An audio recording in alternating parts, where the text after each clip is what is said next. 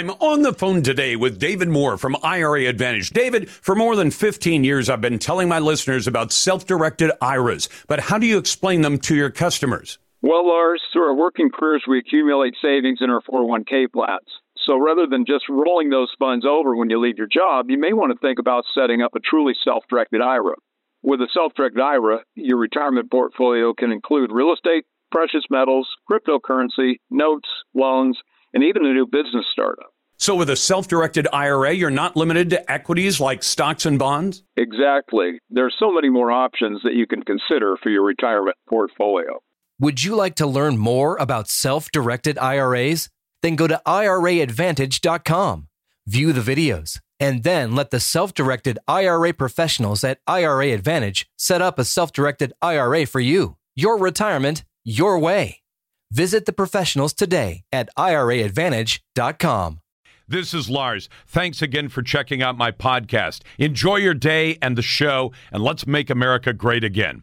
Are you approaching retirement, or maybe you've just changed jobs? If so, you'll probably now have control of your 401k or IRA. Would you like to buy some property, notes, loans, start a new business, or even buy crypto? You can with a self-directed IRA. For more than a decade, I've been telling you about setting up a self-directed IRA through IRA Advantage. And while you may now hear other companies say they offer self-directed IRAs, you need to find out if they're truly self-directed. With a truly self-directed retirement account, you can make any investment the law allows. Whether you're talking about true diversification, starting your new business, or investing in private holdings, IRA Advantage through a truly self-directed IRA can make that happen. Take it from me, Lars. You've worked hard for your money. IRA Advantage will work hard to keep it yours. Would you like to learn more about truly self-directed IRAs?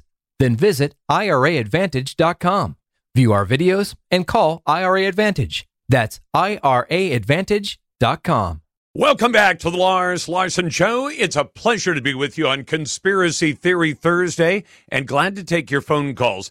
Your daughters and your granddaughters face an existential question when it comes to where they fit in American society and who they will be required by law to compete against. I want to get into that in just a moment. But first, I want to invite you to the show. If you want to join the best conversation in talk journalism, it's right here at 866-HEY-LARS. That's 866-439-5277. Send your emails to talk@LarsLarson.com. Vote in our Twitter poll at Lars Larson Show, and I'll give you the details on the question in just a moment. You're going to want to vote on it. You'll find it two places, at Lars Larson Show on Twitter. And yes, Twitter does appear to be getting better under its new management of Elon Musk.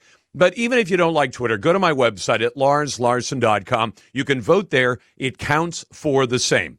And welcome to the Radio Northwest Network, serving the Pacific Northwest states, Oregon, Washington, and Idaho for the past 22 and a half years with honestly provocative talk on a daily basis. Now, depending on the political ideology that America supports in its votes next Tuesday, and by the way, I encourage you to turn in your vote on Tuesday. I know you're getting a lot of chatter about turn your ballot in now, turn it in now. Sure, have hundreds of thousands of ballots just sitting there in the elections office, not counted, allegedly not molested. Yeah, what could possibly be wrong? But depending on the ideology that voters back, well, your daughters and granddaughters or sisters may be told that they are going to be up against impossible odds. And I think there's a great illustration of it today. I want to play those sound bites in just a moment. It involves a run for Congress.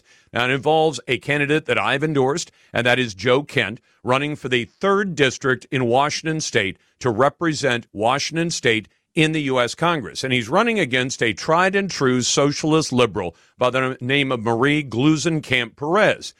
But I want to point out a phenomenon that I want you to notice, because I've been seeing it for a long, long time. One of the most confounding things about liberals today is that they will tell you, cross their hearts and hope to die, that they are very much in favor of one thing or another. Usually it's something crazy. But when they actually get called on, how's that actually going to work? Who does it actually benefit? Who does it hurt? At that point, they turn coward and try to run away. Now, I know somebody's going to say, well, Republicans do the same thing. I don't think so. I mean, if you talk to a conservative and you say that you're in favor of lower taxes and smaller government, most of us will say, damn right, smaller taxes, less government, more individual liberty. You don't run away from that kind of thing. If somebody says, you and I've had this said to me by listeners all the time, they'll say, Lars, you say you're in favor of Second Amendment rights. Would we be a better society if everybody in society owned a gun? I say, well, if you want to make it that clear, everybody owns a gun. Felons, children, everybody. I'd say yes. They say, that can't be. I said, well, that's not the society we live in, because guns are restricted to adults, non-felons, people who have been sent to a mental institution by a judge, people who have not abused people in their households. We do have those limitations now, but if you want to ask me whether we'd be better off in a society in which all citizens own guns or no citizens own guns, if you want to make it one of those either or propositions, I'll defend that one all day long and twice on Sunday. You go right down the list of things. If you say to a conservative, hey, should we pursue every form of energy available to man and get as much energy as we possibly can? Conservatives will say, absolutely right.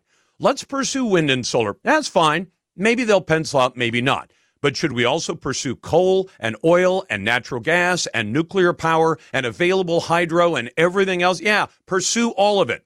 Then you have the liberals who say, for example, they want to back eliminating all fossil fuels from America, but when they're questioned about how's that actually going to work when we eliminate 2/3 of the electricity in the country and we can't replace it, they run away from the question. They'll tell you they're 100% in favor of letting a whole bunch of convicted criminals out of prison, but when they're questioned on, is that not going to increase crime, they run away from it. And in this particular case, they back the so-called rights of born biological men who make themselves appear as women and say they identify as women, and then they compete in women's sports. And you understand the predictable outcome of that. But when they're put on the spot about it, they run away. And if your first response is, it's sports, what difference does it make? It's just sports. You know, what possible difference could it make at this point? Yes, I'm channeling a little bit of Hillary Clinton there. It makes a huge difference. If you compete in sports in high school, you may earn a scholarship that'll let you fly through college debt-free or not. If you compete in sports, you learn leadership skills or maybe not.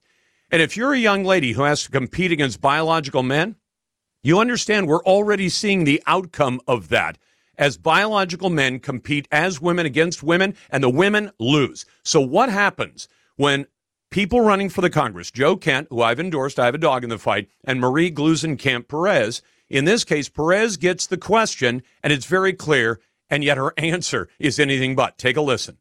Do you support biological males competing in biological female sports? I think that is it's complicated. It depends. When do they transition? What are their hormone levels? I mean, when you really look at athletes have all different natural hormone levels. So it is a nuanced question. It's a nuanced question. She can't answer yes or no. And why not? It is a yes or no question. Either you're going to let biological males compete against females or you're not. And she runs away from the question. So the questioner tries to make it even more clear. This is a yes or no matter. Take a listen to her response. So yes, you do support that? It depends on the scenario. Yes or no? Yes or no? But we're faced with situations where it's either a yes or no. Either the biological male competes or the biological male does not compete with women. And so we have to make that decision. Yeah, I don't think you're understanding the nuance of these issues. I know that, do you understand why that crowd is angry? Because she said, well, you don't understand the nuance. We have to test their hormone levels. No, we don't. There are biological men competing against women. And you say, well, they have to meet a certain set of criteria and their hormone levels have to be balanced and all this. The bottom line is, if biological men swim against women, they generally win. If they wrestle, and they do in some states, wrestle against women, they win. When they run track and field against girls, they win. And the problem is, we've spent a few decades under Title IX saying we've got to provide equal opportunity to women. And now we've got the Democrats and their lunatic policies on transgender, which is 2/3 of 1% of the U.S. population, saying, no, you've got to let those biological men go in there and take every trophy away from every young woman. You're going to have to tell your daughter or your granddaughter, I'm sorry, you would have run track and field in decades gone by, but a guy is going to beat you every time, and he's the one who's going to get the scholarship because he calls himself a woman. Glad to have you with me on a Thursday. Always glad to take your calls. 866-HEY-LARS. Send emails to talk@LarsLarson.com. Coming up, some real reasons to hold on to your ballot till Tuesday. You've got the Lars Larson Show. That makes a lot of sense, a lot of nonsense. Right, you're bloody well right. You know you got a right to say. This is the Northwest Nonsense. How much longer do we have to sit for this nonsense? That great moment every day where Lars brings you the cold, hard facts without any liberal wokeness from the Daily Dead, fish wrapper, or mainstream media bias. I just want to ask you to think about this for a moment, put your partisan politics aside, and see if this adds up for you. Modern technology for counting ballots. Huge numbers of voted ballots already sitting in the elections office on the day of the election. That's where we're going to arrive at Tuesday of next week. There will be stacks of finished ballots already there. Machines that then sort the ballots and then count the actual ballots. Yet somehow that takes longer than ballots that were once counted by hand in America. I know there's a push this week to get your ballot in right now. I would suggest you resist that. My advice, wait until the last day. That's what I've done for years with my ballot, and Tina and I have done the same thing, and we'll do it this time as well. Drop it off yourself at the elections office on Election Day. And probably, if you really are smart, don't drop it in one of those ballot stuffing boxes where the election mules drop off their harvested ballots. 100 years ago, America, with no special technology or computers, managed to get national elections counted in the same day. In fact, prior to 2020, almost every single election, not just president, but House and Senate and everything else, they all produced a result on election night until 2020. I still remember back in 1980 when Jimmy Carter actually conceded the election for president before the freaking polls even closed in Oregon. And I remember that specifically because I was covering the election for KXL that year, and we still had poll voting. I saw people walk away from the polls. They'd been standing in line, ready to vote, and they walked away before 8 o'clock. Why? Because the whole thing was over before they even voted. And then in 2020, vote counting was stopped right in the middle of the count, only in key battleground states with no sensible reason given. Oh, I know, the water main break in Atlanta, Georgia. Sure. Turned out to be a leaky men's urinal instead, and I'm not joking about that. And overnight, the results magically changed to deliver, allegedly, a bigger win for Joe Biden even than Barack Obama had achieved. This week, Joe Biden declared that delays in vote counting are normal. And since you won't necessarily believe, you're saying you're interpreting that, Lars, let me read the quote from Slow Joe. We won't know the winner of the election for a few days. He somehow knows this a week ahead of time. That's how this is supposed to work. That is a quote from the President of the United States saying, we already know the election won't be on time. We already know we won't have a result on election night. We already know that it's going to be days later, maybe weeks. No, Joe, that's not how it's supposed to be. That's how you cheat when your party is about to lose a rather major election. Our question of the day from David Helmick. Lars, I hope you're reading this on a Thursday. It's a bit of a conspiracy theory. Recently, they've been making fun of Joe for the fact that he said he's visited 54 states. I seem to remember Barack Obama making the same statement of having to campaign in 58 states. Well, my conspiracy is this is one more indicator of who's actually running the White House. It was Barack Obama talking into Joe's earpiece, signed David Helmick. David, that's one hell of a theory for Conspiracy Theory Thursday. And by the way, it was right here in the Pacific Northwest that Barack Obama said that. He actually said 58 because he said we've campaigned in 57 states, one more to go. Barack Obama believed there were 58 states in America. Joe Biden thinks there are 54. How about we choose somebody the next time who actually knows how many states there are? And now today's Daily Grill. Insane. Are you completely insane? ridiculous. They get more and more ridiculous. Flat out dumb. You're even dumber than I thought. Who deserves today's Lars Grill of the Day? Maybe they're just really, really stupid. The way has been paved by Trademark Paving. Just pave it. Serving Southwest Washington. Well, I'm going to award today's Daily Grill. Usually I give it to somebody in the Pacific Northwest. In this case, the National Institutes of Health. Yes, the same folks who funded all that gain-of-function research in Wuhan, China, that likely produced the coronavirus or COVID-19. The feds paid, get this, $1.2 million to study if poor sleep is caused in America by racism. Reported by the Center Square, the NIH issued more than $1 million via taxpayer-funded medical research grants to find evidence that racism is to blame for poor sleep in minority communities. The studies are based on the hypothesis that the disparity in sleep health in the black community is thought to be explained partly by experiences of interpersonal racial discrimination. This application focuses on police use of deadly force on unarmed black Americans as a cardinal manifestation of structural racism. Well, anybody who knows that issue well knows that, yes, there are people who are shot by the police, about 1,000 every year. And how many of them are black Americans? About a quarter of that number, about 250. And how many of them are armed?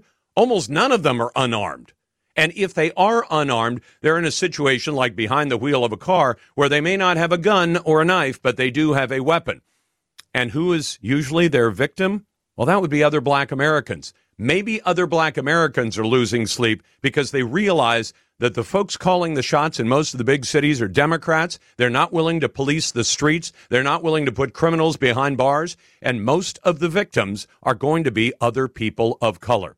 Now, today's best email, but you can always send more to talk@LarsLarson.com. Brought to you by the MEI Group, one of the largest heavy civil construction companies in the Northwest. Currently hiring and paying top dollar for project managers, engineers, and estimators. TheMEIGroup.com. John writes in, Lars, my mechanic and his wife immigrated from Venezuela. They claim the situation now happening in the U.S. was happening in Venezuela in the early 2000s. Unrestrained printing of currency, devaluing the money supply. U.S. is doing a similar thing. Venezuela had skyrocketing inflation. The U.S. is experiencing huge jumps in inflation. Venezuela has a dictatorship governing with Marxist principles. The U.S. is in the middle of a so-called democratic socialist movement that more resembles a communist undermining of an established representative government. From an observer's point of view, I believe America is on a parallel path to that with Venezuela. Thanks for being the mouthpiece for Intelligent Talk Radio. Signed, John.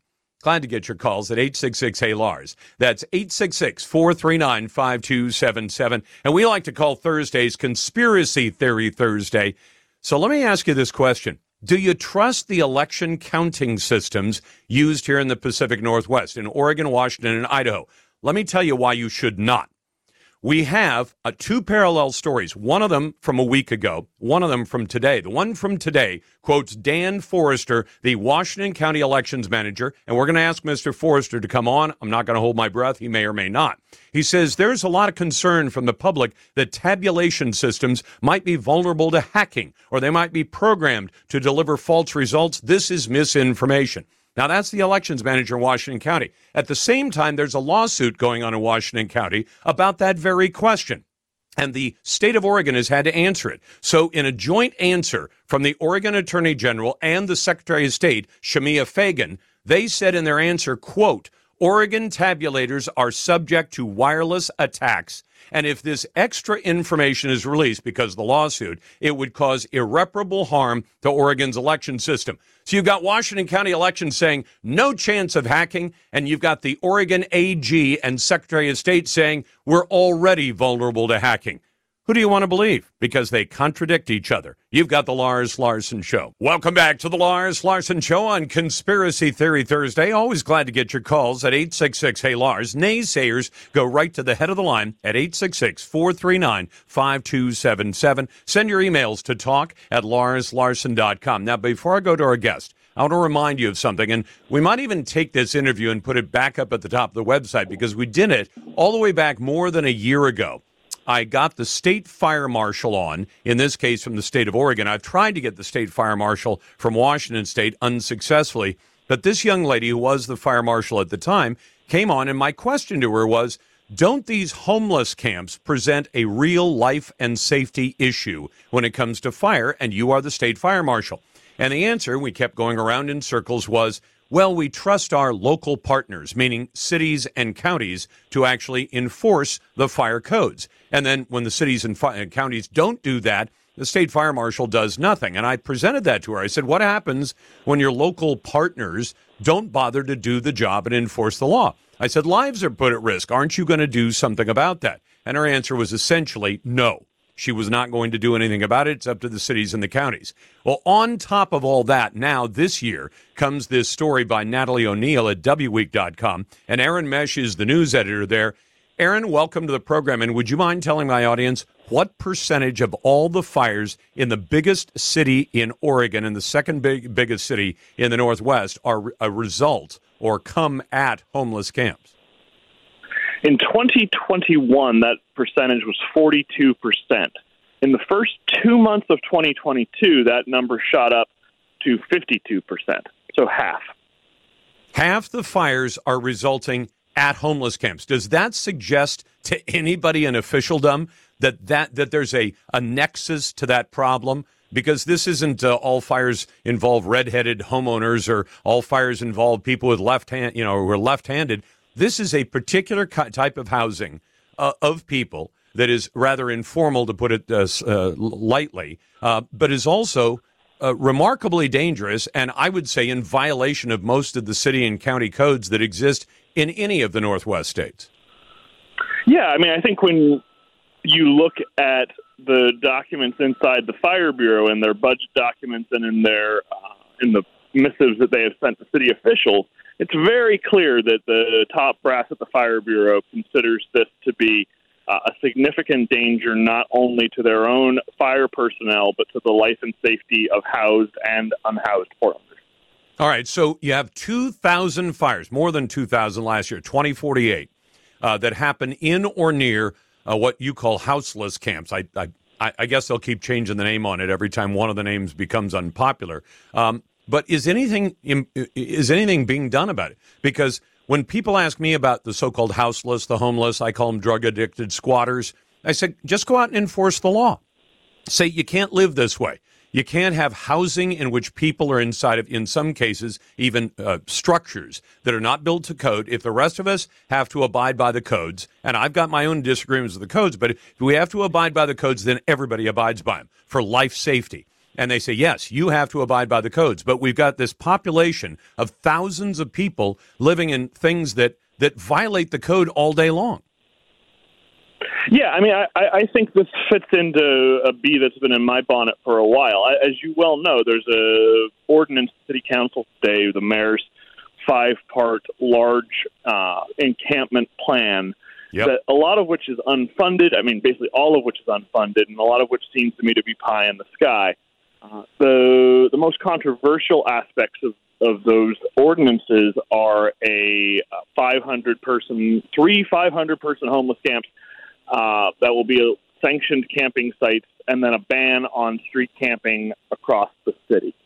It's always struck me, however, and this is the bee in my bonnet, that a lot of the problems that you see in Portland homeless camping could in fact be solved by the enforcement of the law as currently written. In other words, there isn't actually any need to create a new plan with an unfunded mandate. You could just, in fact, tell police officers to do their job.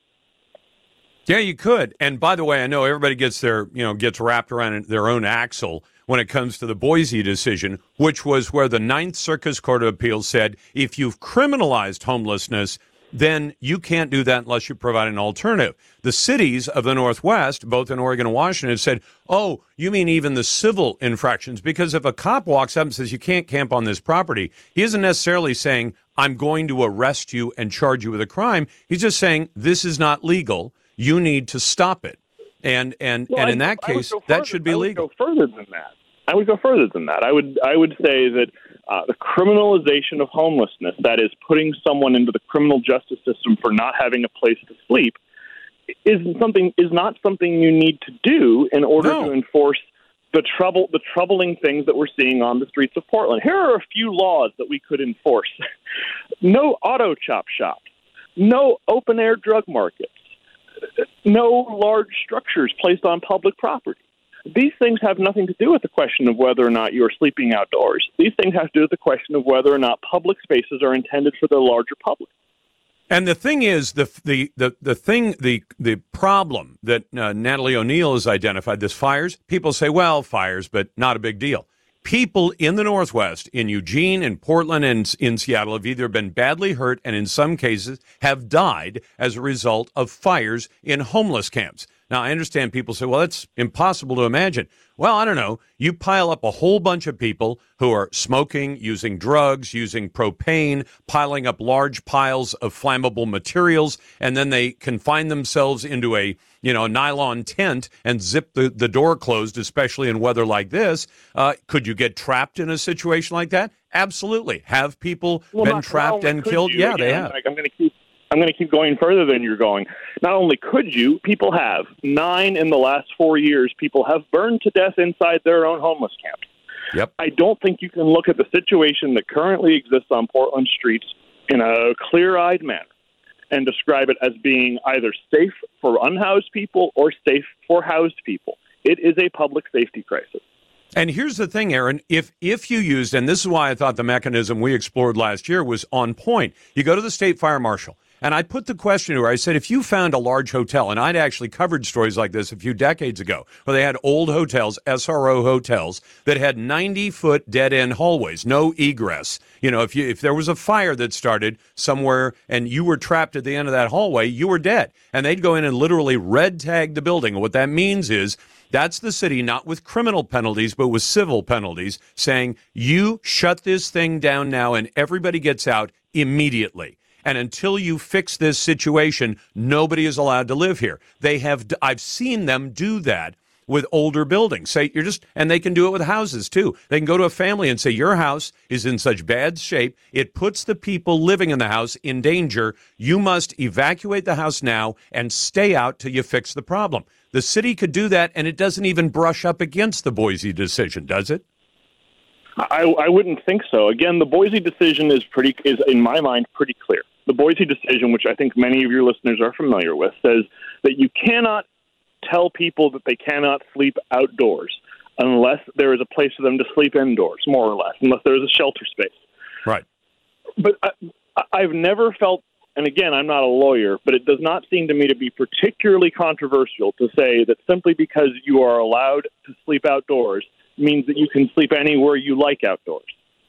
It does not mean that you can sleep on the lawn of the mayor's house. It doesn't mean that. It never has, and it won't. So therefore, that means that time and place and manner ordinances can still be enforced. Well, I'll tell you what I think might break it loose. John DiLorenzo has gone after them with ADA. I'd honestly like to see somebody who is the family member of somebody who died in a homeless camp bring a lawsuit against the civil authorities, the mayor, the city council, et cetera, and say, you knowingly allowed a life safety dangerous situation to exist. My family member died. That's a wrongful death, and that lawsuit would change things. Aaron Mesh, you can find the story at wweek.com. You got the Lars Larson Show. Welcome back to the Lars Larson Show. Our Twitter poll today on this Conspiracy Theory Thursday. Do you trust the election counting systems used in Northwest elections? We're told by the elections managers like Dan Forrester. I would accept a call from Mr. Forrester any day of the week. I'd accept a call today. He said there's a lot of concern from the public that tabulation systems might be vulnerable to hacking or that they might be programmed in such a way to deliver false results. This is misinformation. A pretty definitive statement. But then I have to point to the statement made in the same county as Dan Forrester, because there's a lawsuit going on brought by 10 Oregon counties against the state of Oregon, seeking more information about those tabulating machines. And in the response to that lawsuit, the Oregon Attorney General, Ellen Rosenblum, and the Secretary of State, Shemia Fagan, part of their answer said this, quote, Oregon tabulators are subject to wireless attacks. And if the information being sought in this lawsuit is released, it would cause irreparable harm to Oregon's election system. So again, you've got the elections manager for one big county in Oregon saying, This is all bad information. I'm surprised you didn't blame it on the Russians. And you've got the Oregon Attorney General and Secretary of State saying, by the way, our machines are subject to hacking. Now, I suspect they're all from the same political party, but they're telling two very different stories. So, do you trust the election counting systems used in Northwest elections? I would say no. Today's Twitter poll is brought to you by Ultimate Truck Services. If you rely on trucks for business, Ultimate keeps your biggest assets on the road and running right. Find them at ultimatetruckservice.com. Yesterday's question, if your kid ran for office and lied about his history, would you call him or her out publicly? And there is a Washington State man who has called out his son, Clyde Shavers, who's running for the state legislature. And dad says he talked to his kid, said, look, you're lying about your military history and you're lying about where you live. And if you don't do something about it, I'm going to call you out publicly. And Dad has done exactly that. I hope all of us would have the moral courage to say, if your kid starts lying and pulling the wool over the eyes of voters, that if the kid won't set it straight, man or woman, then you will. Let's go to Paul. Hey, Paul, welcome to the Radio Northwest Network. What's on your mind today? Hey, how you doing, Lars? I really love listening to your show. I just want to let you know. So I got something. Actually, not me, but my daughter got a pamphlet in the mail the other day, and it's a voter help. It's supposed to guide her on how she is supposed to vote. It looks very official, and all it is you open it up, and it goes through the different measures. Measure 114, measure 113, and the different measures here in Oregon. Yep. And it just puts blatantly, it says, hey, you need to vote yes on every one of these things. And it's not, like I said again, it's not even sponsored by anything that's actually official. It has other sponsors and fine print. My complaint, Lars, is my daughter, although she's very smart, she is an impressionable young 19-year-old. And like most kids these days, they want things fast and they want things easy. Instead of having to actually read and do a little bit of research. So This seems like kind of a backdoor way into getting my daughter to vote in the way that they want her to vote. Yep. And I think you're right. That really kind of ticks me off. Yep. Paul, it should make you angry. In fact, just a week ago, we were talking Josh Markey, my friend, who's a Democrat, but he's very much against this. The unions went out and they created an online, in this case, it was a web-based voter guide. And it looks like in other words, you can make a website so it looks just like the real deal. So it looks like a website that the state of Oregon had put up as an advisory to voters. And the same kind of thing happens. They're counting on people not being very sophisticated, saying, well, this is the way I'm being told to vote. I should vote that way. If somebody wants to do that, even on radio, when you hear ads and you hear that annoying little thing at the end, I'm Joe Kent and I approve this message, the reason that's legally required to be on there is that so everybody who's listening to the ad, at the end of the ad, knows who put this up there. And in some cases, they even have to identify who put the money behind it. In this case, I think you're right. It's a deliberate attempt to get your daughter to vote one way by making her get something that appears to be kind of official. And if you don't know the system, you say, I would look at it and go, oh, okay, that's easy. That's being sent out by an interest group, and they want to push you to vote a particular way. But for a lot of voters who don't spend all their time, just like I spend a fair amount of my time watching elections and the things around them, okay, I get it. But you're really taking advantage of people in the same kind of way that somebody who sends you an email and says, I'm a Nigerian prince, and if you'll just send me your bank routing and account number, I'll send you $10 million. And you say, who in the world would fall for that? Well, Jay Inslee, among others, because he gave Nigerian prince a few $100 million in unemployment money. But, hey, he's not very smart. It sounds like your daughter is smart. It's just she could be taken in and others could be taken in by this same nonsense, Paul. And I share your concern. Fixing it is kind of tough in one way. Because if I decide to put something on a piece of paper and mail it to everybody in Oregon or everybody in Washington, that's First Amendment free speech. Now, we've put some limits on how people can communicate when it comes to elections. But it's really tough to say, well, you have to tell the truth. And I'll tell you why. Paul, here's a good illustration. Joe Biden comes out and says gas was $5 a gallon when he came into office. Now, that's a bald-faced lie, but nobody calls him out for it except people like me. If you come out and say, as Joe Biden, I have nothing to do with the fact that inflation is at a 40-year high. Well, is that true? or is that a false statement? From Joe's point of view, from the point of view of Democrats, he didn't do it. Donald Trump did it, or Vladimir Putin did it. So how do you decide which one can be declared true or false? And by the way, that old Latin phrase, who will guard the guardians? Who gets to decide what's true and what's not? And I don't want it to be Mark Zuckerberg. You got the Lars Larson Show. Lars here with a question for you. Why is it that some people aren't as stressed out about the future as you'd think they would be? The answer? They're probably among the millions of Americans who prepared themselves with emergency food storage from My Patriot Supply. If the worst ever happens, literally millions of American families are already protected from dealing with those empty store shelves. Is yours? Mine is. If not, go to MyPatriotSupply.com right now and grab some emergency food kits, at least one for every member of your family. These kits give you a wide variety of delicious meals that average over 2,000 calories per day. That's what you need. Everything stays fresh for up to 25 years in storage. Order your kits right now by going to MyPatriotSupply.com. Your order ships fast and arrives discreetly in unmarked boxes. Listen, this is something you need to jump on now before the next news headline stuns the world. Go to MyPatriotSupply.com. That's MyPatriotSupply.com.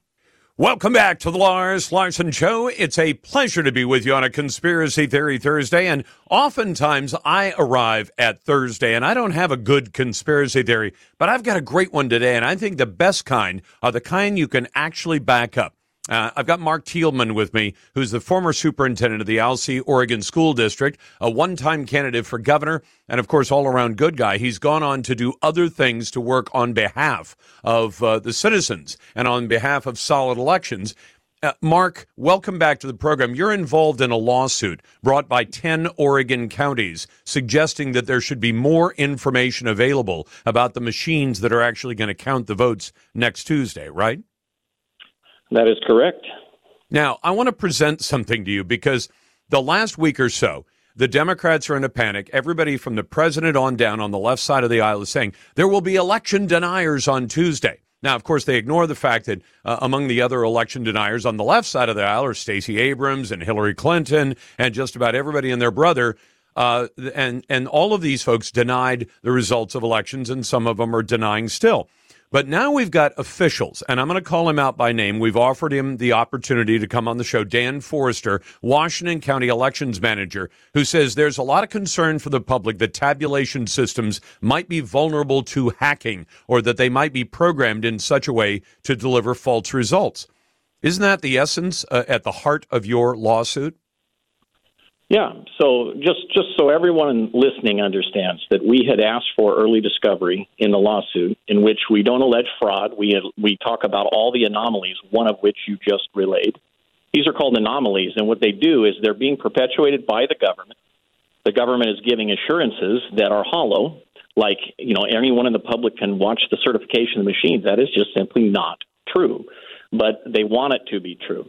And the problem is that when you give hollow assurances and you don't follow through with real solid answers and factual answers and healthy relationships, trusting relationships, people go to places, they fill in the blank. So we had asked for early discovery. We wanted to do forensic imaging, which has been proven and it's believed to be persuasive among people who are concerned that their vote doesn't count.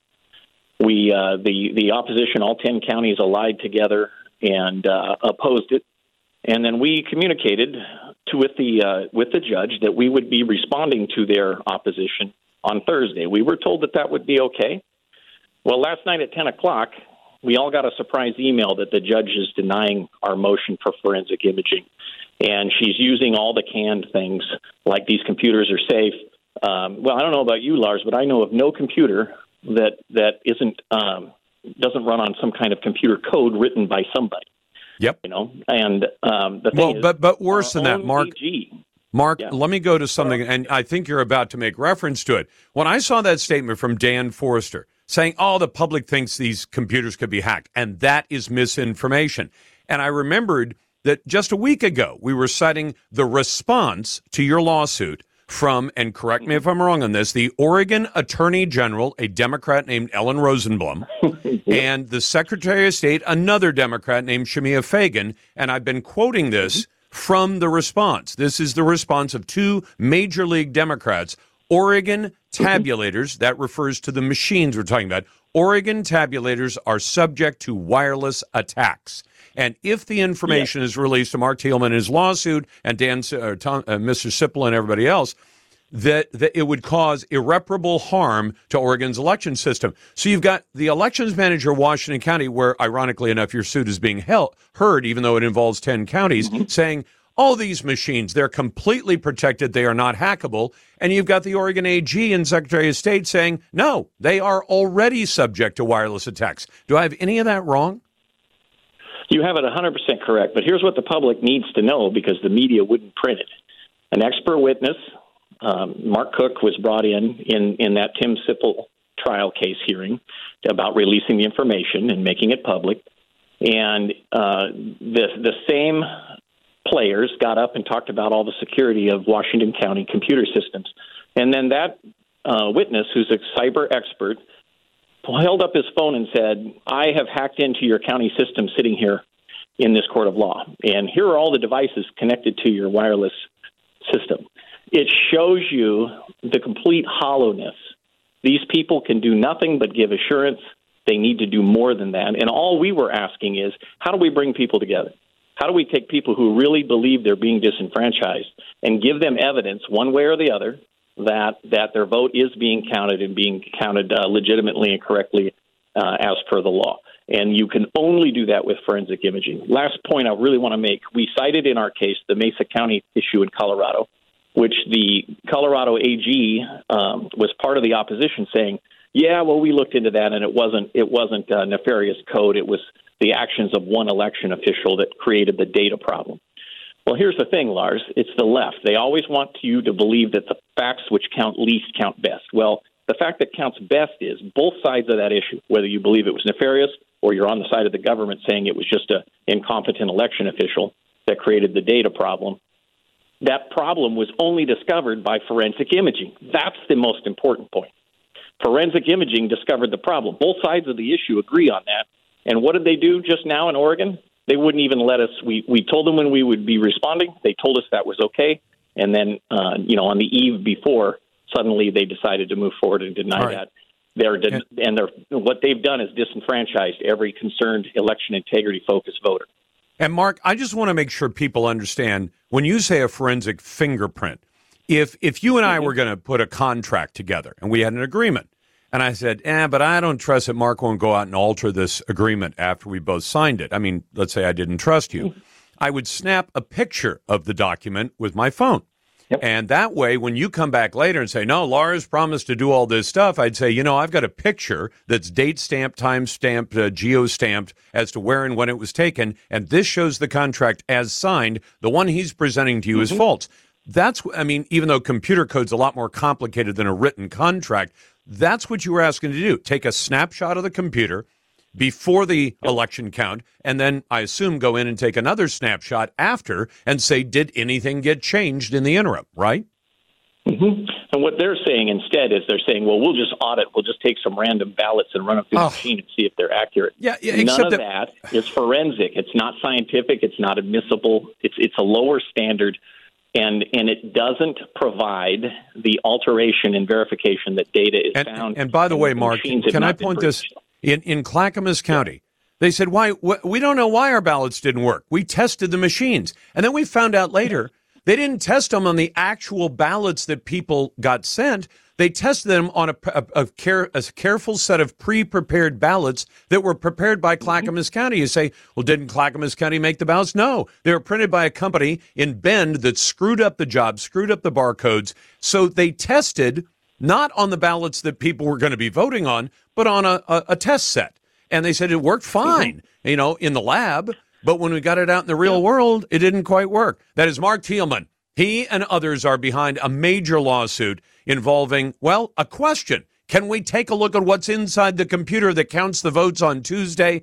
And Washington County and the other counties say, no, you can't, even though the Attorney General admits the machines are hackable. You got the Lars Larson Show. Let's do it. huge inflation. It's important to note that the American people are mostly fixated on inflation. There's no relief in sight. Gas prices. Everything you've been paying this much for a gallon of gas? In some parts of California, they're paying $4.50 a gallon. Multi-trillion-dollar government programs. The price tag for this bill, $1.75 trillion. And the recovery bill passed in March is close to $5 trillion. Big Brother has taken control and wants more from you every single day. This is Government Gone Wild. Welcome back to the Lars Larson Show. I'll get to your calls in just a moment, but I got to tell you something. I mentioned this story the other day, and in fact, I mentioned it quite some time ago when they first got their hands, the authorities got their hands on Joseph Dibby. And you have to understand who Joseph Dibby is. And then I saw Shiftwa, our friend Randy Pebble and company, they'd written about this as well. This ought to outrage people, and yet even in the Pacific Northwest, where it's very environmentally friendly and sensible and all that, and you got lots and lots of activist groups. I mean, before 9/11, the FBI said the biggest threat to American domestic security was eco-terrorism groups. Well, Joseph Dibby was part of a couple of those eco-terrorist groups, and he just got sentenced for some rather major crimes that he committed. And I mentioned this the other day. This is a guy who was involved with, he's a convicted eco-terrorist. The prosecutor had given sentencing recommendations for this guy because he is connected to more than $45 million in property damage in 5 different states. And after he committed these crimes, he went on the run. He ran to Syria. He ran to Russia. He was finally caught and then brought back from Cuba 4 years ago. Now, he spent some time in custody awaiting his disposition of his case, 2.5 years in jail, while he was working on his plea bargain for these rather major environmental eco-terrorist crimes. And what did he get? Judge Ann Aiken, and I've met Judge Aiken. I've talked to Ann. She's never agreed to come on the show. At one point, a couple of years ago, we were actually on the same airplane. She was on one side of the aisle, and I was on the other side, which pretty well describes our politics. And I was on the right side of the aisle, by the way, in case you were wondering. And I said, why don't you come on the show? She sentenced this guy. She is as left-wing as she comes. She is the woman who cut off all the water to the Klamath Falls farmers about 2 decades ago, and then about a year later said, "Oh, I goofed on the science. We shouldn't have cut off the water. Sorry, we made all your fields dry up for a year, Klamath Falls farmers." She sentenced this eco-terrorist to 1,000 hours of community service and time served. That's it. This is a guy who's a major league eco-terrorist. 1997 Oregon slaughterhouse that was burned, a 2001 arson of the U.S. Department of Land Management property in California, was apparently involved in the burning down of I think it was a Colorado ski resort. He then flees the country he's so concerned about getting prosecuted, flees to friendly places like Syria and Russia and Cuba. He's finally captured. He spends 2.5 years in jail, and then he was on house arrest in Seattle after that for a period of time. He was released house arrest in early last year, 2021. Prosecutors wanted him sent to federal prison for 7 years, and Judge Ann Aiken said, no, time served, 1,000 hours of community service, and I guess included in the deal, $1.3 million of restitution. I won't hold my breath while we wait for that to get paid. In any case, that's crazy. Let's go to the former mayor of Willamina, Curtis Grubbs. Mayor Grubbs, or former Mayor Grubbs, welcome to the program. What's on your mind? Thank you, Lars. Hey, I have a solution with this homeless issue, and it's very simple. Back in the days, the Depression time, we had poor farms and poor places for folks to live. Now, during the Trump administration, we have a bunch of illegal people coming across our border. What do? We put them up in tents. We sorted. We assessed their situation. Right now, if we would, we don't need tent cities. We need a general location to house them, meet their needs, and if they don't want to follow our rules, if they have mental issues, send them to the mental health institution here in Salem, which they're not running right. Send them to jail if they're using drugs and they have convicted there. This is a simple solution. Rats don't congregate into an area unless there's food. We're making it too doggone simple for folks to be in an area. I know in McKinville at one point, 20 years ago, we didn't have a problem with homeless people. All of a sudden, they started feeding people coming in 1 day a week. All of a sudden, it was 2, 3, 4. Now, look, McKinville. But hold on, Mayor, without the filibuster, you talk about meeting their needs. You're talking about doing the very thing that draws the rats to the barn, aren't you? Not necessarily. It's just giving a place for them to stay. Why? No, hold on. Number one, why is it the taxpayer's job to provide them with free meals and a free place to live? That's number one. Number two, can you force them to take that circumstance? And the answer is you cannot. You have no legal authority to confine them to a camp. I'm not feeling sorry for them. I'm just saying you have no legal way to say this is the only place you can be. When they say, I'm leaving and I'm going to go set my tent up somewhere else, the only thing you can do is try to enforce the law. And frankly, I think most of the cities, the bigger cities especially, have been gutless about enforcing the law. So Ted Wheeler can talk all day long about 500-person tent encampments, but he can't make the people stay there, nor can he make them be drug-free, nor can he force them into treatment. And when you say we'll send them to the mental institution, the problem is, unless they are immediately a danger to themselves or others, there is no legal authority for the police or anybody else to confine them to a mental institution. So your idea falls apart. All you're talking about doing is taking about a bunch of mostly drug-addicted people, some are mentally ill, but mostly are drug-addicted, saying, we're going to give you a free place to stay and free food and free medical care, and you can keep on taking your drugs. It doesn't get at the heart of the problem, does it? No, and maybe I'm being a little soft that way, but the whole thing is with the poor farms, you made the folks, they had a choice. They were there if they wanted to follow the rules, and they had to work. We just basically need to enforce the rules on the books. Except the other side of that has to be, and you can't camp anywhere else. And you tell me, after watching for 2 decades, and especially in the last dozen years in the city of Portland, city of Seattle, the city officials have no backbone to actually enforce the rules. So when the homeless folks who said, yeah, your tent encampment was fine, I don't like it, I don't like being in those circumstances, I'm going to move somewhere else. Do you think you've got politicians in office right now who will say to the cops, go down, roust them out, tell them to leave, they cannot camp there? I don't believe they are. Do you believe they are? We do not. We have politicians on Christine Grayson just on the advertisement saying, I'm going to solve the issue. They don't have guts enough to enforce the rules that we have. But I'm going to hold Drazen's feet to the fire if she doesn't. I mean, because she said she will enforce. Welcome back to the Lars Larson Show. It's a pleasure to be with you, and I'll get back to your phone calls. I know a lot of you have been waiting a while. We'll get to you at 866-HEY-LARS. And naysayers go to the head of the line at 866-439-5277. Send your emails to talk@larslarson.com. You probably heard that North Korea has launched an intercontinental ballistic missile above its eastern waters. That happened happened today, actually, their time. And, of course, the U.S. and its allies said, you can't be doing this. It triggered alarms in Japan. It set off the country's emergency alert system.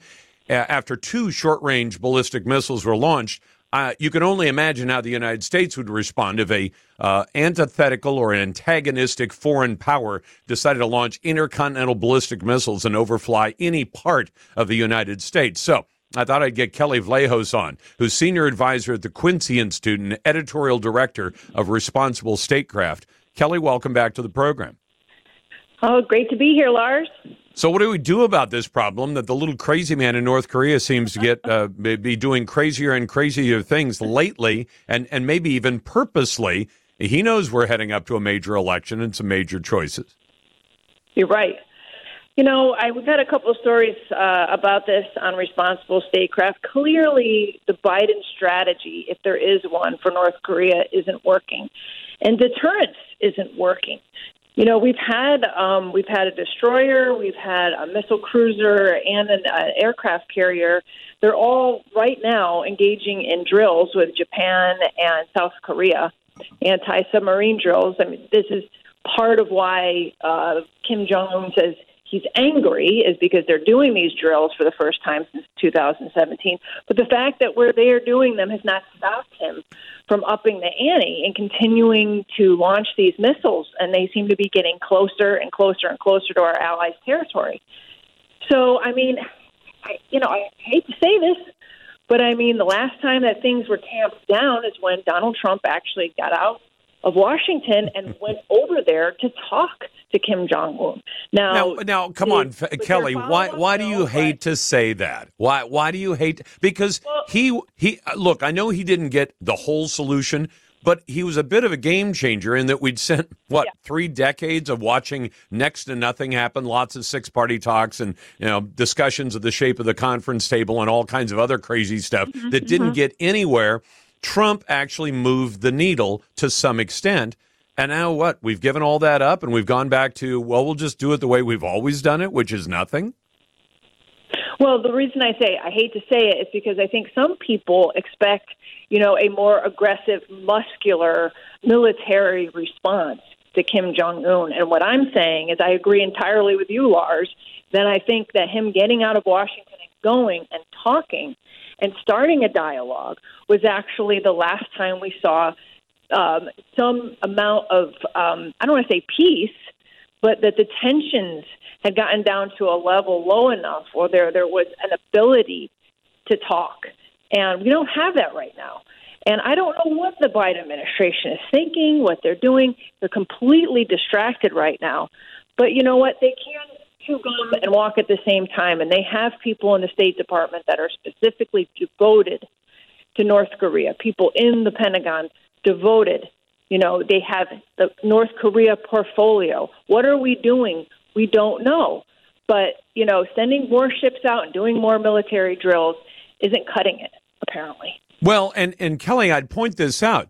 Do you see very much diplomacy being done to try to resolve Ukraine right now out of the Biden administration? No. Let's see. Where are we engaging in? I remember. We are engaging in diplomacy with Iran, which threatens on a weekly basis to destroy Israel and the United States. We're negotiating with them because Joe wants a deal. And who are our interlocutors? Oh, that would be the Russians. Well, I thought we were on the outs with the Russians. Well, no, only when it comes to Ukraine. We want them to help craft a deal in Iran that gets Joe some kind of deal that gives the mad mullahs a bomb fairly soon. And by the way, the Russians will make bank on the thing, tens of billions of dollars. This just sounds like an administration. And what was it Bob Gates said about Joe Biden, that he's got every single major foreign policy position in his entire history wrong? And then of course Barack Obama said, never underestimate Joe's ability to F things up. I can't use the actual word Obama used because the FCC would find me. These guys have absolutely no clue when it comes to foreign policy, but I spent 4 years listening to idiots on the left say Donald Trump knows nothing about foreign policy. I'll tell you what, compared to Joe Biden, he seems absolutely brilliant. Well, I mean, do you remember when Joe Biden came to Washington, everybody said, oh, the adults are in the room now.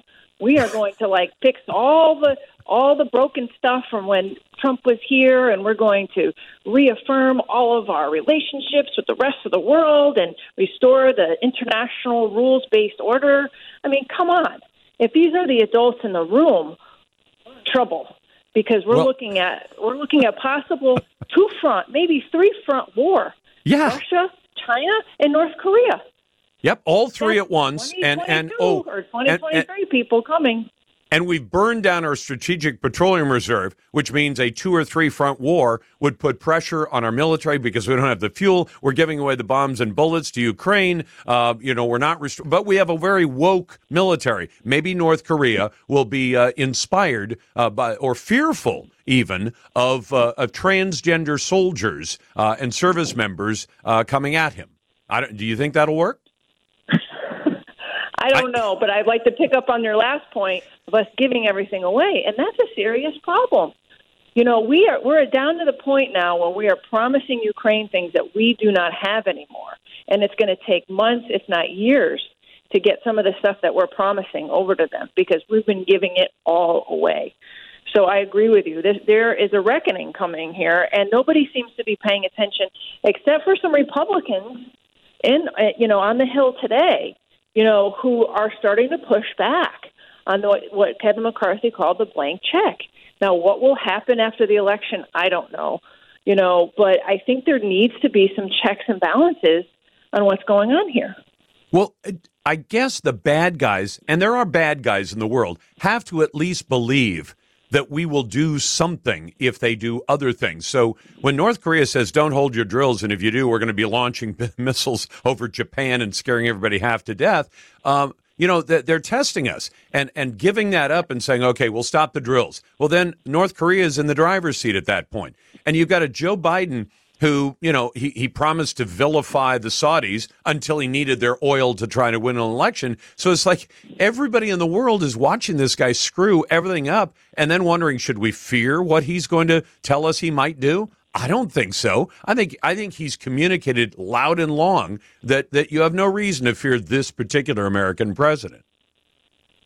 Right. And as you remember, Trump did roll back those exercises in 2017, but it was paired with his insistence that they talk in person and they start negotiating something.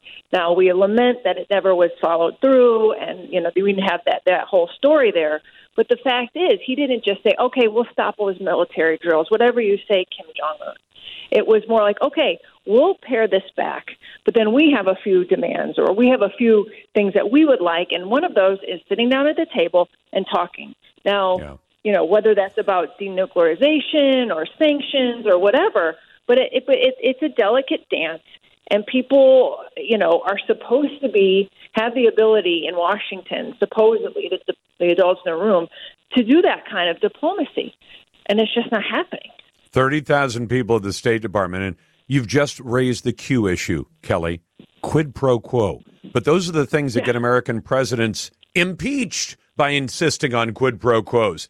Quid pro Joe, he just wants the quid pro from Beijing. That's Kelly Vlahos, who's senior advisor at the Quincy Institute, editorial director at Responsible Statecraft. This is the Lars Larson Show and the Radio Northwest Network. Welcome back to the Lars Larson Show. It's a pleasure to be with you, and I'm always glad to get your calls, especially on a Conspiracy Theory Thursday. Our Twitter poll today, do you trust the election counting systems used in Northwest elections? I cite two pieces of data. Dan Forster, Washington County Elections Manager, he's been invited to come on the show. He says there's a lot of concern that tabulation systems, this is counting vote machines, might be vulnerable to hacking. That is misinformation, he says. And then I would cite the statement of the Oregon Attorney General, also a Democrat, and the Secretary of State, Shemia Fagan, another Democrat, who said Oregon tabulators are subject to wireless attacks. And if the public is allowed to look at how those tabulators run, it would cause irreparable harm to Oregon's election system. Now, the two can't both be true. I'd love to ask Dan Forster for an explanation of that. Why do the Secretary of State and the Attorney General both say that your systems are hackable right now? And they said it in court in a formal filing before a judge in Washington County. And yet Dan Forster of Washington County says, no, perish the thought. Those tabulation systems, all that stuff about hacking, that's misinformation. Mr. Forster, I'd love to have you explain it. I'd let you do it for my entire audience if you are so inclined. To your calls now at 866-HEY-LARS. And this segment is brought to you by NickShivers.com for an instant offer to sell your home immediately. No showing, no hassles. You pick the closing date. NickShivers.com for details. Let's go first to Carrie in Eugene, in Lane County, listening on the Radio Northwest Network and KPNW. Carrie, welcome to the program. What's on your mind today? Hi, thanks. This is just a starting point. So I was thinking... I started golfing, and you have to have a GIN number, so everything's an even playing field. So This goes to like the guys and the girls in sports. I'm totally against it, number one. But if we're going to do it, and this could only be related to like swimming or track, but it's a starting point. So if guys want to play with the girls, fine, but they have to start off with, say you run the 100-yard dash in 8 seconds. I don't know. But the guys have to add 5 seconds onto their time just to start even. No, It's an interesting idea, Carrie. Like golf, I don't golf, but I know that you have a handicap. So you say, this is my handicap. I get how that system works. The problem with it is that the political forces behind trans say you have to treat these people as women. And the minute you say, well, this woman, in quote marks, who used to be a biological man, has a handicap, but that woman was born a woman, so she doesn't have a handicap, I guarantee you, Carrie, you'll be in court so fast it'll make your head spin, and you'll lose. Because it would be like anything else. If somebody said, we're going to have a rule for employees, and this rule applies to all female employees, except it doesn't apply to this group of female employees because they used to be men. That lawsuit would be settled, would be done. You'd walk into the lawyer's office and they say, you're going to lose. We're going to tell you right now, you're going to lose because you can't, if you've agreed to treat them as women, you can't create two classes of women. It wouldn't be legal. And yet at the same time, the problem isn't whether or not you give them a handicap or how big the handicap is. It's, should we be treating biological men as women and allowing them to compete against other women? Should we? Right. No, I said I'm totally against that. I think it's silly. We all know it's political, and it's just really sad. It's just very sad. I'm going to ask Dusty, can you pull up the sound bites we ran at the beginning of the show? And this was in this debate or town hall between Joe Kent and Marie Gluesenkamp-Perez, who's the Democrat. And she's the one who was asked a straightforward question, should biological men be allowed to compete against women? And it was the trans issue. And she literally couldn't answer the question. Oh, it's a nuanced question. It's not a yes or no. Well, it really is. Let's go ahead and play the first soundbite because you'll listen to her being asked a straightforward question and as a Democrat being unable to come up with a straightforward answer. Listen. Do you support biological males competing in biological female sports? I think that is it's complicated. It depends. When do they transition? What are their hormone levels? I mean, when you really look at athletes have all different natural hormone levels. So it is a nuanced question. Now, Carrie, that's where if you've decided you're in favor of something or against something, you're certainly entitled. I'm in favor of things and against things, right? But if somebody says, okay, so if you're in favor of that, are you in favor of biological males competing as females? Even Marie Gluesenkamp-Perez, who's about as far to the left as you can find, a candidate, she's going to lose on Tuesday to Joe Kent. But having said that, if you believe in that, then say, yes, biological men should be able to go in and clean up in women's sports. Or no, they should not. But she realizes one answer would be sensible, but it would get her in big trouble with her left-wing allies because they'd say, you're not supporting trans athletes? No. Well, that would cost her enormously. So she can't say yes, can't say no. So she has to say, oh, it's more complicated. Do you think it's more complicated than that? No, we all know that, well, that's not true. No, it's either yes or no. And so why don't we just do this? Which I guess the law is going to say we can't do this, but get a test, a blood test, whatever it takes. You're either XY or XX or, just go by that with your two chromosomes, and that's where you go. Yep. I'll tell you what, Carrie, I'm for it. And by the way, Marie Gluesenkamp is right. One of the best runners in the world came out of Eugene. Her name was Mary Decker. She's still alive. I think she lives on the East Coast. One of the best runners in the world, but she had too much natural testosterone. She got zapped for that. That was wrong, and this is wrong. Oregon Utility Notification Center wants to remind you that whether you're planting a tree, building a fence, or just making improvements around your farm or home, click or call before you start your work to get the area marked. Then dig safely and avoid contact with buried utilities. You owe it to yourself and your loved ones. Know what's below. Call before you dig. For more information, visit us online at digsafelyoregon.com.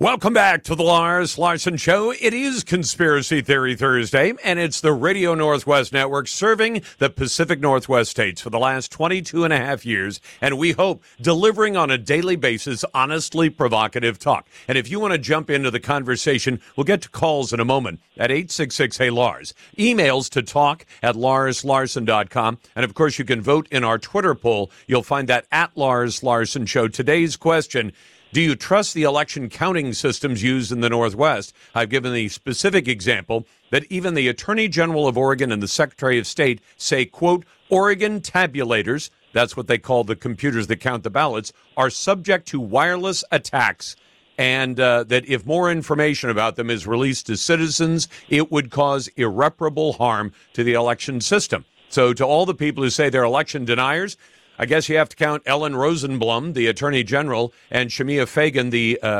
Secretary of State, as election deniers. They say the machines are hackable, while everybody else in their party is denying that they are. Now, I want to ask Senator John Brown about something else, and that has to do with Jay Inslee's emergency powers. He provides a great bad example in that on Monday of this week, on Halloween, he literally finally gave up his emergency powers after just about 2 weeks short of 1,000 days.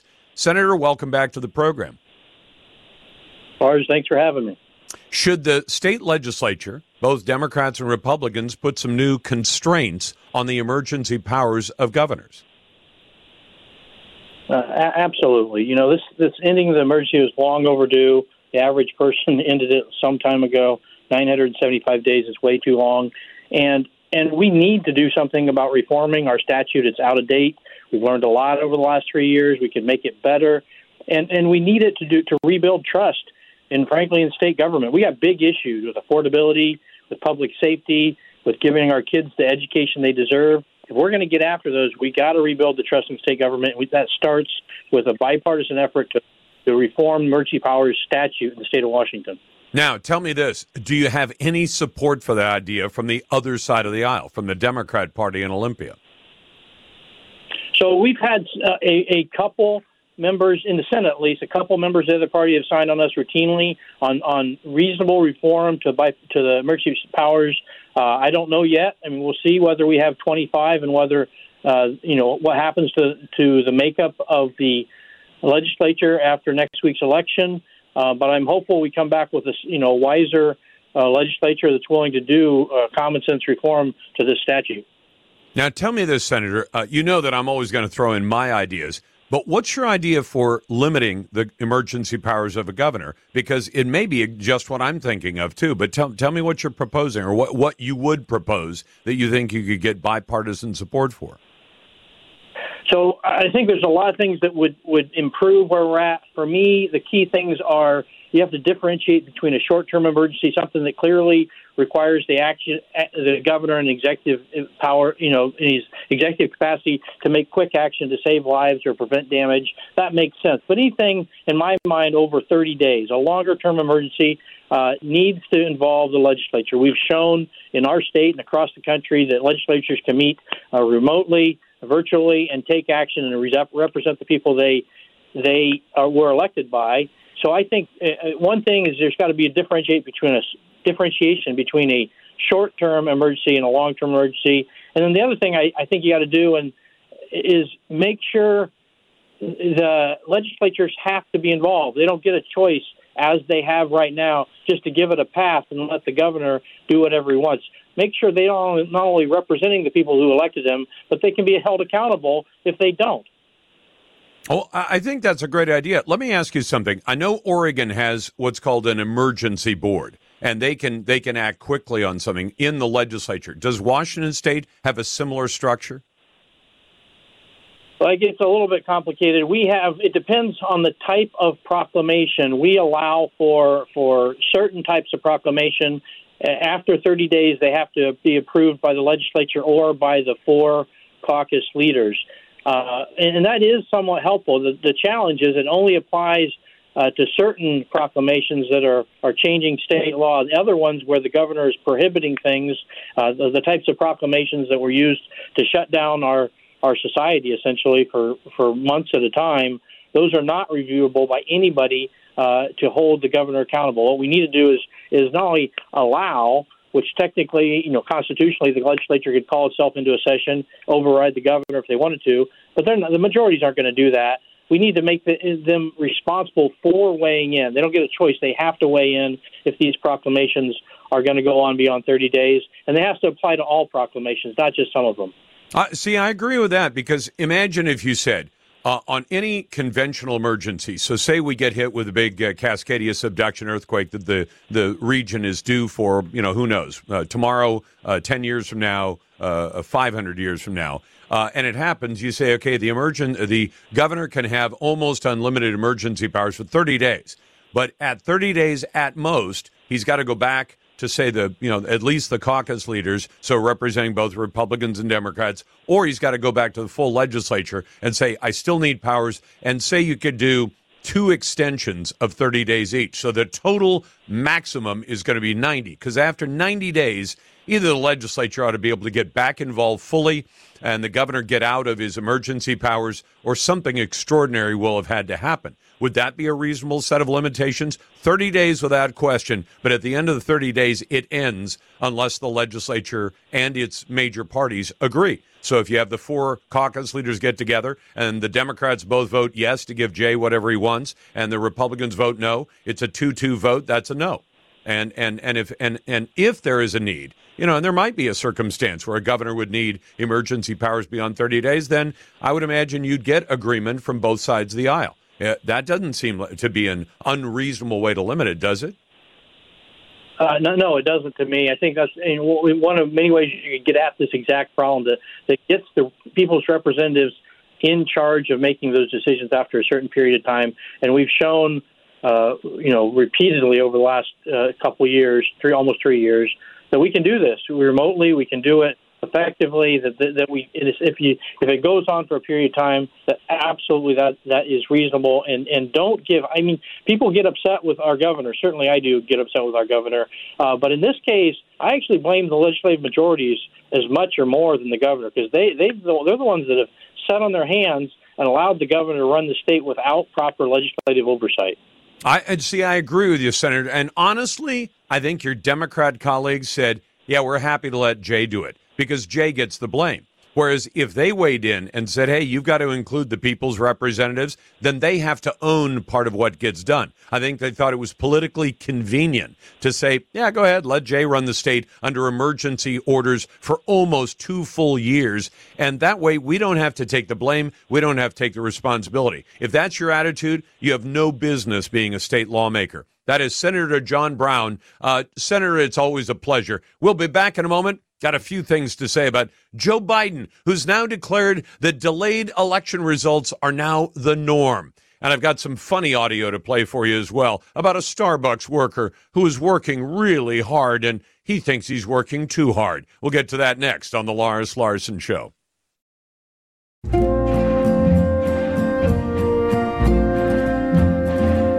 To speak the impeachable speech, to say the impeachable words, to cross the line into sedition. Joe's speech was one for the birds. This was his quest, not heal but divide. And when he trashed MAGA, Joe flat out lied. His speech was a joke designed to incite. Hey, bring it on, Joe, gotta know we're prepared for a fight. That is our great parody guy, Jim Gossett, talking about Joe Biden's speech this week, in which you can tell the desperation, you can smell the desperation of the Democrat Party. They know they're going to lose big time in Tuesday's election, and they're throwing everything and the kitchen sink out there to see what they can get done. So what he's talking about is Joe Biden gave a speech in which he declared that Republicans are a threat to democracy. Well, ignoring the fact that America is not a democracy, it is a representative form of government, a federal republic. It's not a democracy. We haven't been run as a democracy, and we should not be run as a democracy. Democracies tend to fall apart, as one famous philosopher put it, when the people realize that they can vote themselves benefits from the public treasury. Well, then the whole game is over at that point. Welcome back to the Lars Larson Show. It's a pleasure to be with you. I'll get to your phone calls in a moment at 866-HEY-LARS. That's 866-439-5277. Send your emails to talk@larslarson.com. Vote in our Twitter poll. You'll find that at Lars Larson Show. And if you don't like Twitter, even with Elon Musk in charge, go to our website at larslarson.com. The vote counts the same. And naysayers go to the head of the list. And welcome back to the Radio Northwest Network, serving the Pacific Northwest states of Oregon, Washington, and Idaho with honestly provocative talk. Now, Joe Biden also wants you to believe that somehow the polls are going to close on Tuesday, but we're not going to get a result on Tuesday. And why is that? Why is he trying to make it the new norm that in America we can have an election and we won't get the results for days, maybe even for weeks?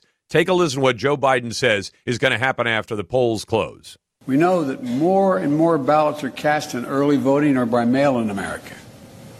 We know that many states don't start counting those ballots until after the polls close on November 8th. That means in some cases we won't know the winner of the election for a few days. That's how it's supposed to work. That's how it's supposed to work? Now, consider what he's saying, though, logically. On most poll elections where you'd go to the polls and cast a ballot, all of those ballots got counted that night, and they didn't start counting them till the polls closed, usually depending on where you are, at 7 o'clock or 8 o'clock at night. But all it is a stack of ballots, stacks and stacks of ballots that have to be fed through tabulating machines. Now, when there were poll votes only and very few absentee votes or vote-by-mail votes, they got it all done by early in the evening. And then about 2020, things began to change. And Joe wants to now make it the new norm that they can wait until days or weeks after an election to say, we've finally massaged the ballots and massaged the numbers enough that we finally have figured out the result. That is an opportunity for cheating. The Democrats realize the only way they can win is by cheating. I wanted to share another piece of audio with you, and this is a very serious one. This is so sad, but I'm glad to say that the young lady in this call that was made to 911 on the day of the shooting in Uvalde, Texas, lived through the incident. But listen to what she said to the 911 operator as that evil man was shooting people in that classroom in Uvalde, Texas. Take a listen. Is this school shooting? Yes, I'm aware. I was talking to you earlier. You're still there in your room? You're still in room 112? Yeah. Okay, you stay on the line with me. Do not disconnect. Can you tell the police to come to my room? I already told them to go to the room. We're trying to get someone to you. If you hear anyone come in that they're not supposed to be, if they don't say that they're police, y'all pretend that you are asleep, okay? Now, just pretend that you're asleep. Thank God she survived what happened. But when the 911 dispatcher said, we're getting police to your room, they were not. The police were standing out in the hallway in that case. They were not doing their job. And in fact, a lot of them, we now know from body cam videos, we're talking about, I'm not going in there and getting shot. I'm not going in there and getting shot. I don't expect any cop to volunteer to get shot. But when you sign up for the job, you understand, we famously say that firefighters run in the direction of the fire or the explosion, that police run to the sound of gunfire, not away from it. It is really sad that a 911 operator had to lie to that child and say, we've got police on the way, when in fact the police in many cases were standing just a few feet or a few yards away, and she was being told help's on the way, and help took a long, long time that day. I want to turn to something else. John Fetterman, running for the Senate in the great state of Pennsylvania. And the video and audio we've pulled up from him from years gone by. Today, he's trying to say, I'm not in favor of letting everybody out of jail, even though he said he is. I'm not in favor of decriminalizing certain things. I want you to listen to this. This was from just a couple of years ago, as he talked about how well things would work if we would just effectively legalize hard drugs. Take a listen. I applaud Oregon for the step they took this last election, decriminalizing small amounts of drugs and realizing that you can't you can't arrest your way out of addiction. And if you criminalize addiction, you have what we have, and that is, one of the core tenets of mass incarceration. Yeah, the problem with Fetterman's argument, he doesn't know the subject. Almost nobody went to jail or prison, either the federal level or the state level, for small amounts of drugs. They usually got the threat of a felony conviction and were offered the opportunity of treatment, and 90% plus took the opportunity to get treatment, to get off the drugs, and almost nobody went to prison unless they were involved in hardcore drug dealing. And then there's KJP, Karine Jean-Pierre, the young lady who unfortunately has the job of trying to straighten out what Joe Biden has to say every day and usually correct the president. No, he didn't really mean to say that. Take a listen to this. Unfortunately, we have seen MAGA Republican officials who don't believe in the rule of law. They refuse to accept the results of free and fair elections, and they fan the flames of political violence through what they praise and what they refuse to condemn. Hold on, they don't believe in the rule of law? What were the Democrat mayors of major American cities doing during about a year's worth of riots and looting and arson and murders? They were refusing to condemn. In fact, we have a vice president now who actually raised money to get people out of jail. Let me skip to the Starbucks sniveler. This is somebody working at Starbucks, and it's just, I haven't brought it up before, but this guy was talking about how hard he has to work and how much they need a union at Starbucks and why they're making him work too hard and he's being misgendered. Listen to that. As like a full-time student, I get scheduled for 25 hours a week, and on weekends they schedule me the entire day, open to close. I'm on the schedule for 8.5 hours, both Saturday and Sunday. I'm like 3.5 hours into my shift. There's so many customers, and we have 4 people on the floor all day. And then people are yelling at me because they don't have their orders ready, and they don't know what to do. I can't do it. And a customer was misgendering me today, like really badly. I didn't have their order ready. And so they were just like talking to each other. And they're like, she's clearly incompetent. I have a full mustache and beard. Unbelievable. You got the Lars Larson Show. Welcome back to the Lars Larson Show. I'll get back to your calls in a moment at 866-HEY-LARS. Emails to talk@larslarson.com. Naysayers always to the head of the line. You can vote in our Twitter poll at Lars Larson Show. And welcome back to the Radio Northwest Network, proudly serving the Northwest states with honestly provocative talk for the last 22 and a half years. I hope that all of you have seen or immediately plan to see the documentary called 2,000 Mules, created by our friend Dinesh D'Souza, with a lot of help from a couple of people who are going to jail now from True the Vote, Catherine Engelbrecht and her partner. Dinesh has now turned a book out of all of this, and he joins me now. Dinesh, welcome back. Hey, Lars, always a pleasure. Thanks for having me. Listen, this thing should be talked about more, and I guess my only disappointment, having watched the documentary not once but twice, is the fact that you and True the Vote came up with rock-solid proof that there was fraud going on in the 2020 election. You may not have called it that, but I'll call it that, because we had people harvesting ballots, sometimes in places where they're still legally allowed to do that, and sometimes in places where it's not legally allowed.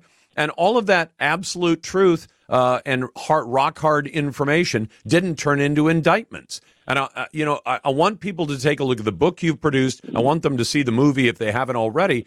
But is there a way of explaining how the authorities are able to just ignore this and say we're not going to go after people for violations of elections laws in November of 2020? Yeah, I think, Lars, that the main culprit is the fact that the research for 2,000 Mules focused on heavily Democratic urban areas. Not whole states, but rather the Atlanta area, Milwaukee, Detroit, Philadelphia. So typically here you have Democratic sheriffs, Democratic attorneys general, Democratic secretaries of state. Now, there were a couple of exceptions to that.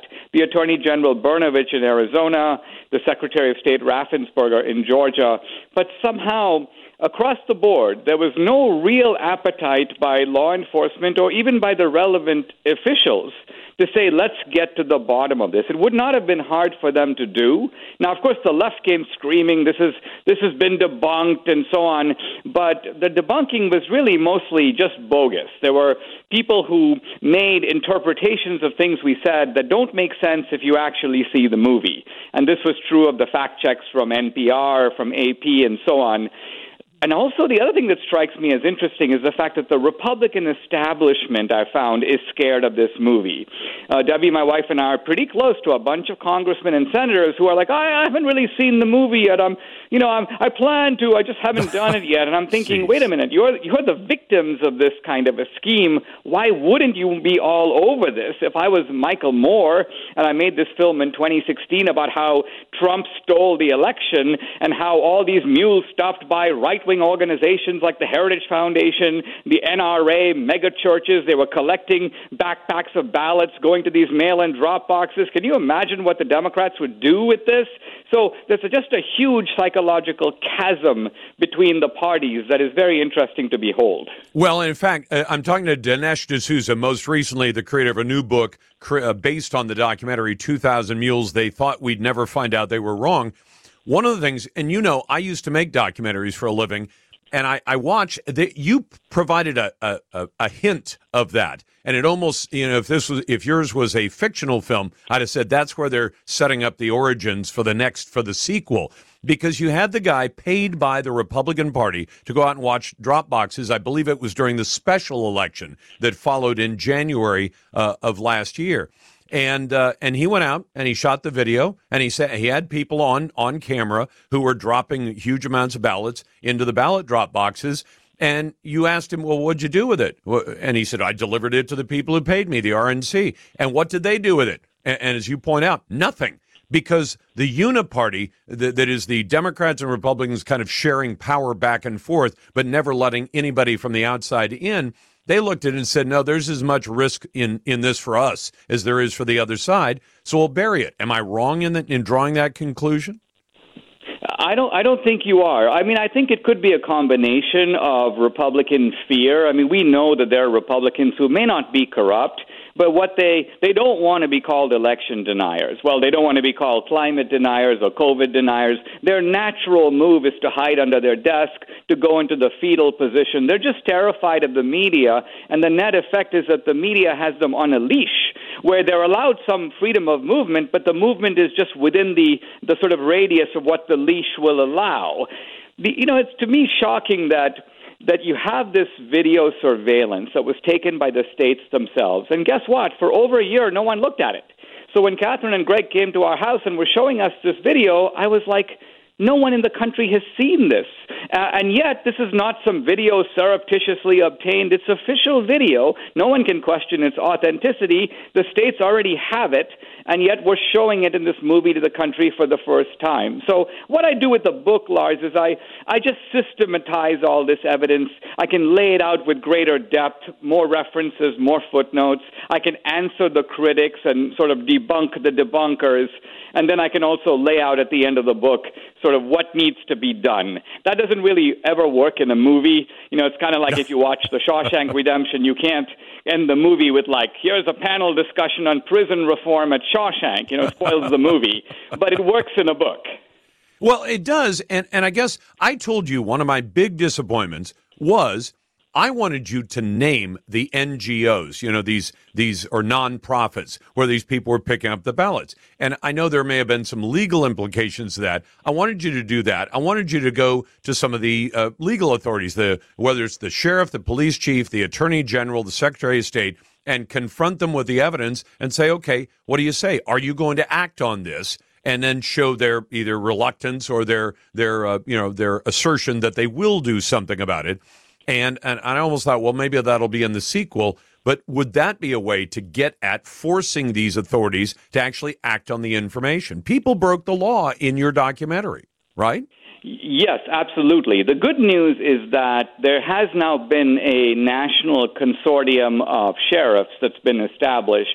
Now, some of these sheriffs are saying, hey, listen, we would love to go talk to the mules. We'll be even happy to arrest them. But the geo-tracking wasn't done in our jurisdiction.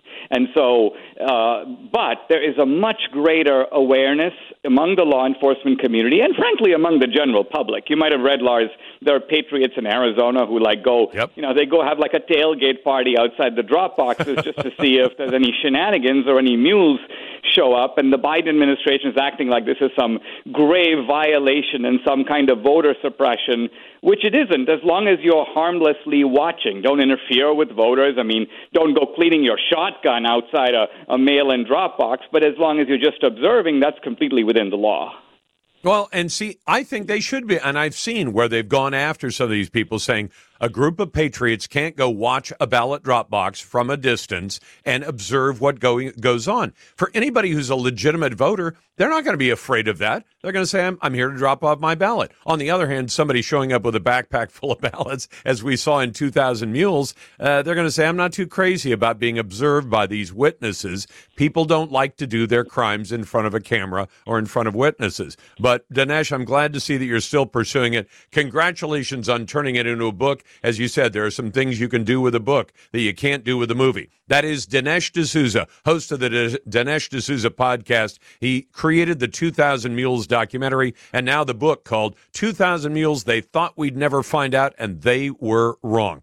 Dinesh, it's always a pleasure. I'll get to your phone calls in just a moment at 866-HEY-LARS. That's 866-439-5277. We'll go to naysayers first, of course. Always. We've done that for more than 25 years. And if you want to vote in our Twitter poll, you'll find that at Lars Larson Show and at larslarson.com.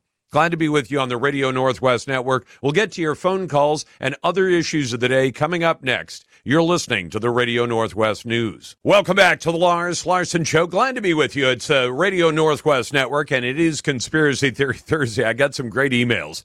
That Starbucks crybaby, this is the young man who is working at Starbucks, and he did about 8 minutes, and he's the one who decided to take a video of himself and then post it online, complaining about how many hours he has to work every week, how hard it is to work. You're slinging coffee, buddy. You're not digging a ditch somewhere. You're not hauling gravel. You're not driving a long-haul truck. You're not doing hard physical work. You're pouring coffee, for God's sake. And it's interesting to watch the entire 8 minutes. He complains about being misgendered. He complains about how hard he has to work.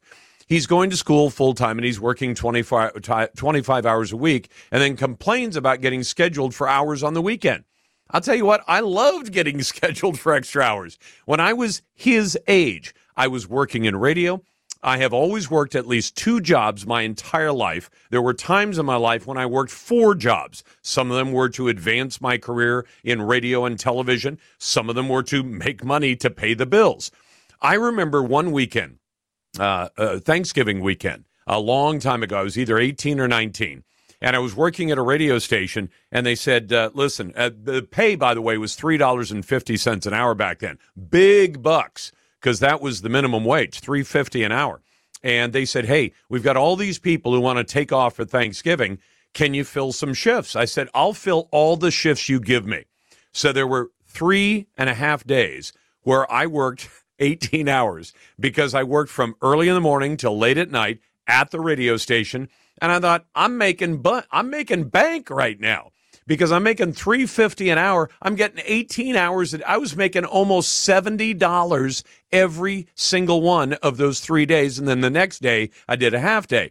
And what was really comical was because it was Thanksgiving, on Thursday, everybody, well, not everybody, a number of people felt sorry for me. So I was sitting there. I'd packed a lunch because I knew I'd be there for 18 hours.